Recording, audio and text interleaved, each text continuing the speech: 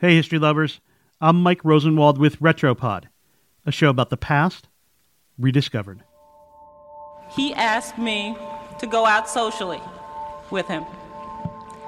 What happened then? In 1991, a Washington state senator named Patty Murray sat in her living room watching Anita Hill testify during the Senate confirmation hearings for Clarence Thomas. It is only after a great deal of agonizing consideration and sleepless nights that I am able to talk of these unpleasant matters to anyone but my close friends. As the hearing went on, Murray was appalled by what she saw. An all-male Senate Judiciary Committee hurling insensitive, often graphic questions at Hill about Thomas's alleged sexual harassment. Here's Hal Heflin, then a Democrat from Alabama. Now, in trying to determine whether you are telling falsehoods or not, I've got to determine what your motivation might be.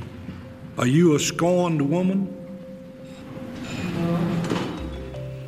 Like millions of other women across the country, Murray wondered how Hill would have been treated if there were women on the Judiciary Committee.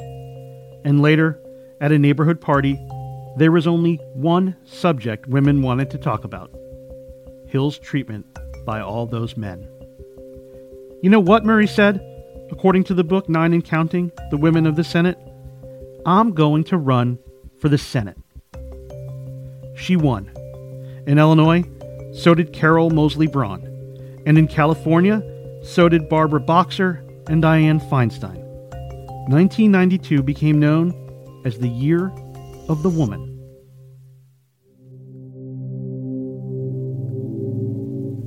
History has a way of resurfacing in fascinating ways. Feinstein is now the ranking Democrat on the Judiciary Committee and the recipient of a letter from Christine Blasey Ford, a professor in California, alleging sexual assault by current Supreme Court nominee Brett M. Kavanaugh, an incident she says happened when they were teenagers in Maryland. With the hearing looming at which Kavanaugh and Ford might testify, memories and images of the Thomas hearings have resurfaced. Hill being escorted to the Capitol by police, senators fumbling over adjectives describing male and female anatomy, and Thomas's fierce denials. But there is a stark generational difference. In 2018, Kavanaugh and his accuser will testify in the context of the Me Too movement. In 1991, there wasn't even a women's restroom near the Senate chamber. After the Thomas hearings, the ranks of women in politics grew dramatically. In the year Feinstein and Murray were elected to the Senate, 24 women were elected to the House. Female candidates also swept into local and state offices. They weren't warmly accepted, though. In her book, Broad Influence: How Women Are Changing the Way America Works, J. Newton Small wrote that women were kept out of certain caucuses and rooms. When they spoke on the Senate floor, male senators often interrupted, claiming they lacked knowledge or experience about issues.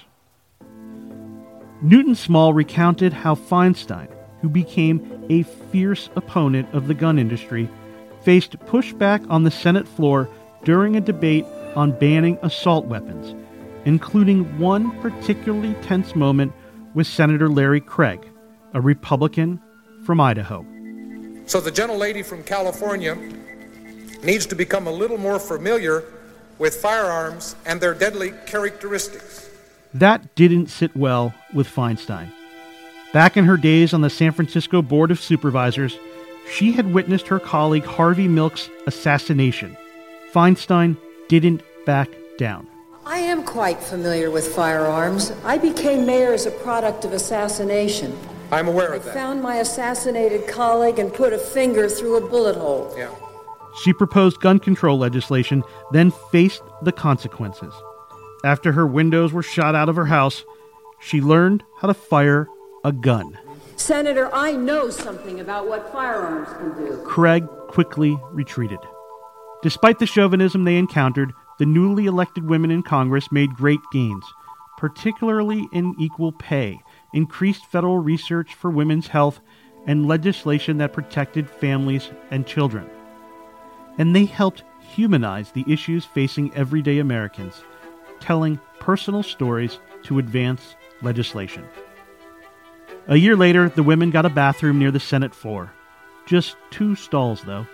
As their ranks grew, so did the lines for the bathroom. But as the New York Times noted, female senators learned to use the situation to their advantage. While waiting in line, they negotiated. I'm Mike Rosenwald. Thanks for listening. And for more forgotten stories from history, visit WashingtonPost.com/retropod.